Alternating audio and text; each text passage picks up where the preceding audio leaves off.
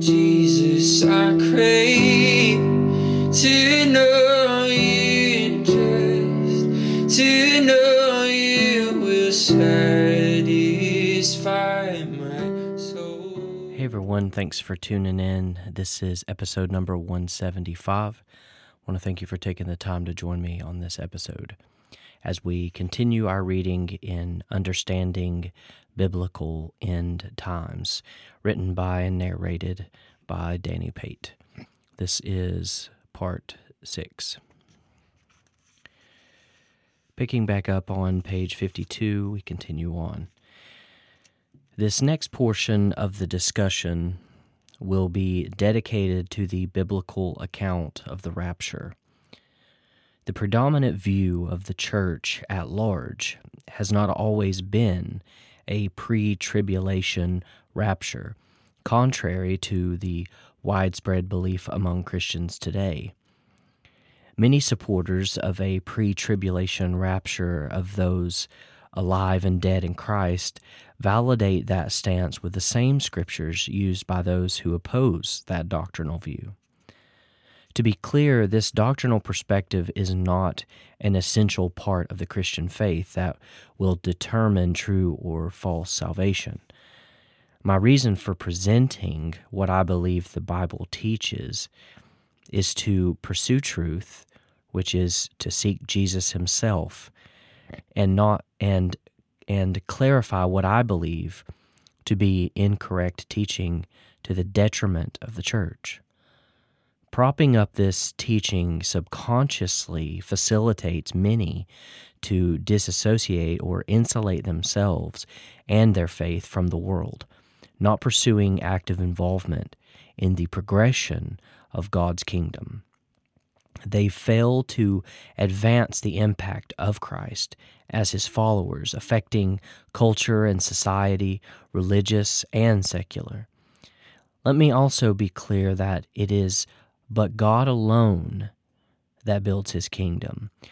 We do, as the body of Christ, get to play a part in our obedience to his word, both corporately and individually.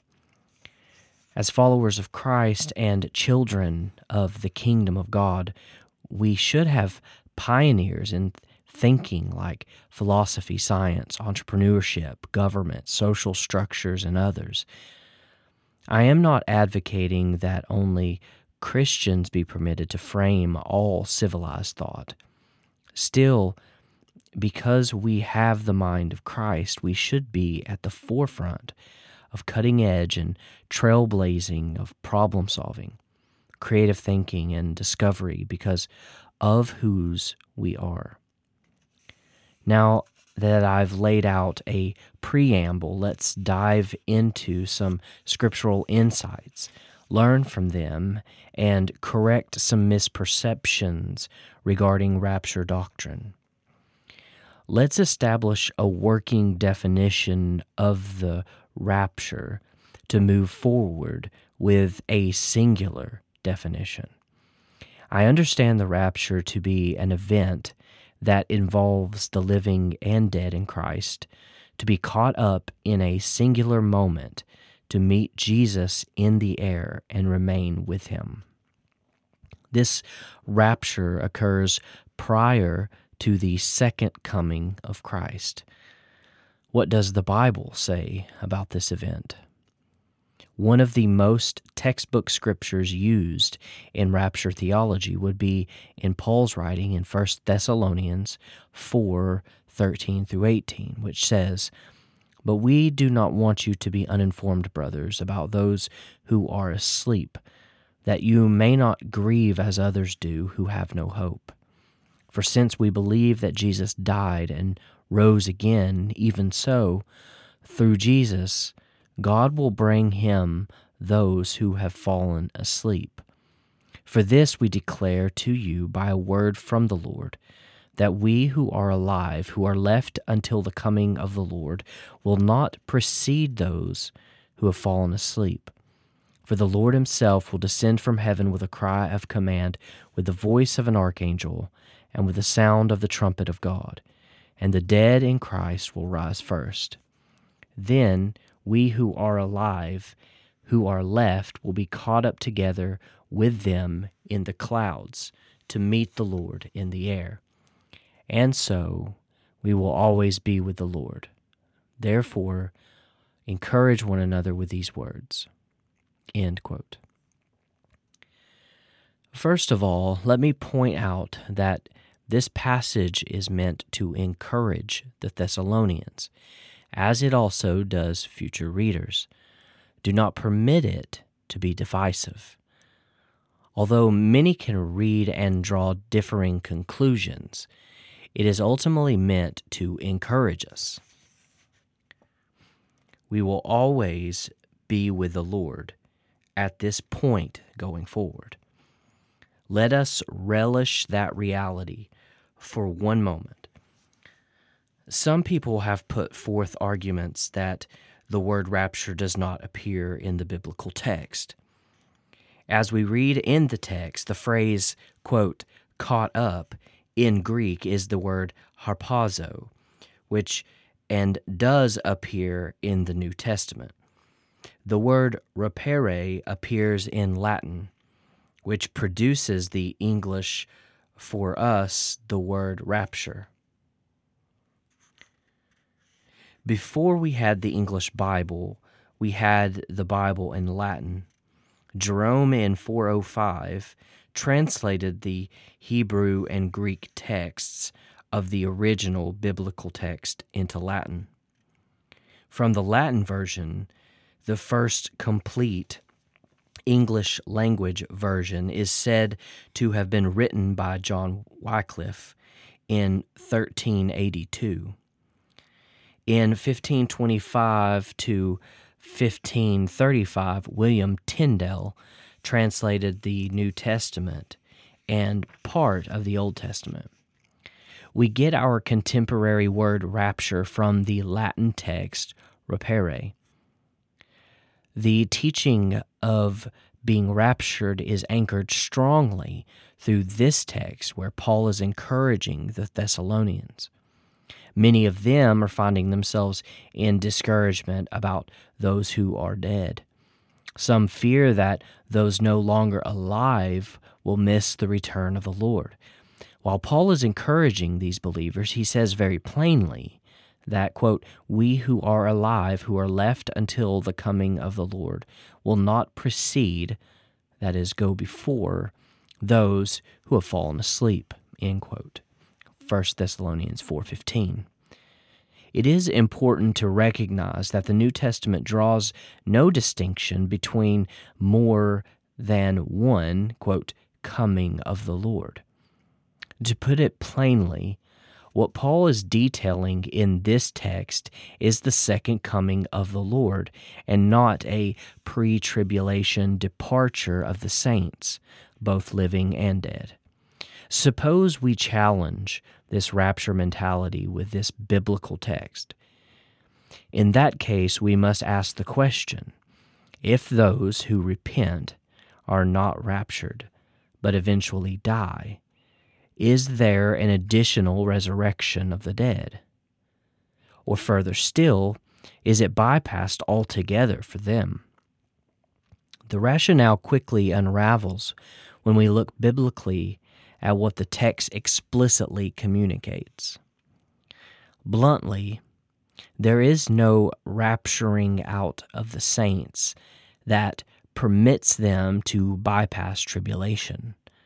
I believe the rapture that 1 Thessalonians 4:17 speaks of is the second advent or coming of Christ, that is called the coming of the Lord, to both collect his bride and judge the faithless. In this day we live in, we see the ever-increasing rise of persecution, control, and dominance by government and ruling bodies. This teaching has conditioned the church not to be prepared for persecution. Many will fall away and lose faith because of the years of teaching that have become ingrained in our minds and souls that we won't see come to pass. I pray the disappointment will not dislodge the faith of those who realize this will not be an easy ride off this earth. A host of scriptures encourage us to persevere in times of trial. James 1:12 says, "Blessed is the man who remains steadfast under trial, for when he has stood the test, he will receive the crown of life, which God has promised to those who love him." Galatians 6 verse 9 says, "And let us not grow weary in doing good, for in due season we will reap if we do not give up." Romans 5:3-5 tells us, "We rejoice in our sufferings, knowing that suffering produces endurance, and endurance produces character, and character produces hope, and hope does not put us to shame, because God's love has been poured into our hearts through the Holy Spirit who has been given to us." Hebrews 12:1 compels us to, quote, "run with endurance the race that is set before us." James reminds us in James 1:2-4, "Count it all joy, my brothers, when you meet trials of various kinds, for you know that the testing of your faith produces steadfastness. And let steadfastness have its full effect, that you may be perfect and complete, lacking in nothing." End quote. This verse tells us plainly that trials produce steadfastness, and that byproduct of that steadfastness perfects us, making us lack nothing. Paul encourages Timothy in 2 Timothy 2:12, quote, "If we endure, we will also reign with him," that is Christ. "If we deny him, he also will deny us," end quote. In Romans 12:12, Paul says, "Rejoice in hope, be patient in tribulation, be constant in prayer," end quote. These and many more remind us of the need to persevere in testing and trials. As Christians, we will not be immune to tribulation or bypass it. Jesus himself uttered these words in John 16:33, saying, "I have said these things to you that in me you may have peace. In the world you will have tribulation, but take heart, I have overcome the world." In our humanity, we desire to avoid difficulty and opposition. Many of us would go a different road if confrontation awaited us on the one we were traveling. In the prayer of Jesus in John 17:15, quote, "I do not ask that you take them out of the world, but that you keep them from the evil one," end quote. In John 17:17-18, Jesus says, quote, "Sanctify them in the truth.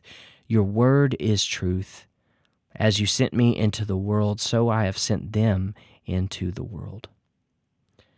Let us make some observations in these texts. First, Jesus asks that the Father sanctify them in the truth, which he then identifies his word as truth. So we can conclude Jesus is asking the Father to sanctify us in his word. How important is the word of God, both spoken and written? Secondly, notice Jesus has sent us into the world as the Father had sent Jesus into the world. Not only does that include being in the world, doing the great things that Jesus did, but also being faithful to the word of the Father, even obedience unto death, even death on a cross. We must draw a line in the sand that says there is no response to our Father we won't fulfill in obedience to him. An additional text in Scripture in which many find evidence of traditional rapture doctrinal thinking is 1 Corinthians 15:51-52, which says, "Behold, I tell you a mystery. We shall not all sleep, but we shall all be changed in a moment, in the twinkling of an eye, at the last trumpet. For the trumpet will sound, and the dead will be raised imperishable, and we shall be changed." End quote. The mystery that Paul unfolds for us here in this scripture is that not everyone will die, but at the last trumpet we will all be changed. Perishable must become imperishable. Mortality will become immortality. When this occurs in the twinkling of an eye, the passage from Isaiah 25:8 will come true, which says, "Death has been swallowed up in victory." I want to tie the last trumpet that Paul reveals here to Revelation 11 and the series of 7 trumpet judgments concluded by the last trumpet sounding in Revelation 11:15 through 19, which says, quote, "Then the 7th angel blew his trumpet, and there were loud voices in heaven saying, 'The kingdom of the world has become the kingdom of our Lord and of his Christ, and he shall reign forever and ever.' And the 24 elders who sit on their thrones before God fell on their faces and worshipped God, saying, 'We give thanks to you, Lord God Almighty, who is and who was, for you have taken your great power and begun to reign. The nations raged, but your wrath came, and the time for the dead to be judged, and for rewarding your servants, the prophets and saints, and those who fear your name, both small and great, and for destroying the destroyers of the earth.' Then God's temple in heaven was opened, and the ark of his covenant was seen within his temple. There were flashes of lightning, rumblings, peals of thunder, an earthquake, and heavy hail." When Paul states that the last trumpet will sound, this indicates that there will be previous sounds, previous trumpet sounds. If there is a last, there must be previous ones. There is no indication in 1 Corinthians 15:51 through 52 that there is anything discussed rather than the second coming of the Lord.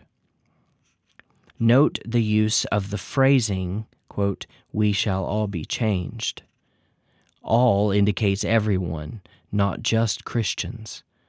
There is no suggestion of a sudden disappearance of Christians while the world continues in a downward spiral until it is ultimately judged in finality. Just pause to consider the wording the Bible uses and how rapture doctrine contorts Scripture to make it work for that end times doctrine. The coming of the Lord and the return of the Lord is clear language used throughout Scripture. Hebrews 9:28 says, "So Christ was offered once to bear the sins of many. To those who eagerly wait for him, he will appear a second time apart from sin for salvation." End quote. This verse gives us a framework for language for a second coming. In light of rapture doctrine, the scripture of 1 Thessalonians 4:16 through 17 that we previously used would be a halfway coming because Jesus remains in the clouds and doesn't descend fully to earth. In rapture doctrine, this does not constitute a second coming. This coming is reserved for 7 years after this rapture date, which carries no strong biblical evidence. Some reading or hearing this will feel serious offense when rapture teaching is challenged because it is ingrained in our thinking. A major weakness in current rapture teaching can also be identified from Matthew 24:36, which says, "But concerning that day and hour, the second coming of Christ, no one knows, not even the angels of heaven nor the Son, but the Father only." End quote. This scripture tells us that only the Father knows the day of the second coming. If the sequence of the rapture, followed by a 7-year tribulation, followed by the coming of Christ were true, one would only need to calculate 7 years, or 2,555 days, from the rapture date to know the return of the Lord. Jesus said in John 10:35, Scripture cannot be broken. If our current thinking of the rapture followed by 7 years of tribulation, then the return of Christ were accurate. Scripture would be broken, because anyone could know the day by calculating it before it occurred. The time of the second coming of Christ is a mystery to all, but if it's calculatable, then that means the unsaved will have insight into the mystery of God that His bride did not. Certainly not. Also, the New Testament is full of references to how the children of God look with anticipation and hope to the return of Christ. If all God's children are already gone, how could we look with anticipation and hope? As I have presented many texts and my interpretation, I do not presume that I have all the answers. Neither do I believe that the understanding that I have now may not evolve with time and exposure to the Spirit of God. I must be pliable to the Spirit. There was a time I was hesitant to make definitive statements. There was a time when I worried whether the understanding I had was the absolute truth regarding Scripture. Not to say that truth is relative, but revelation is like a multifaceted diamond. From different angles, you can see it uniquely from differing perspectives. So perhaps we could say that truth is not relative, but revelation is. I've learned that as I continue my walk with God, my understanding of what He has shown me can evolve, mature, or perhaps even redevelop. That is why we can read the Bible and at one point in our lives take from it something so unique and different compared to years later. Many of us have heard it called the living Word of God. It is active, and it is reading us while we read it. This concludes the first portion of our reading, and in the next episode, we will continue on in a frequently asked questions section of the book, beginning in page 65. Thank you for joining me on this episode, and we will see you on the next one. God bless. I would trade a million lifetimes for a moment here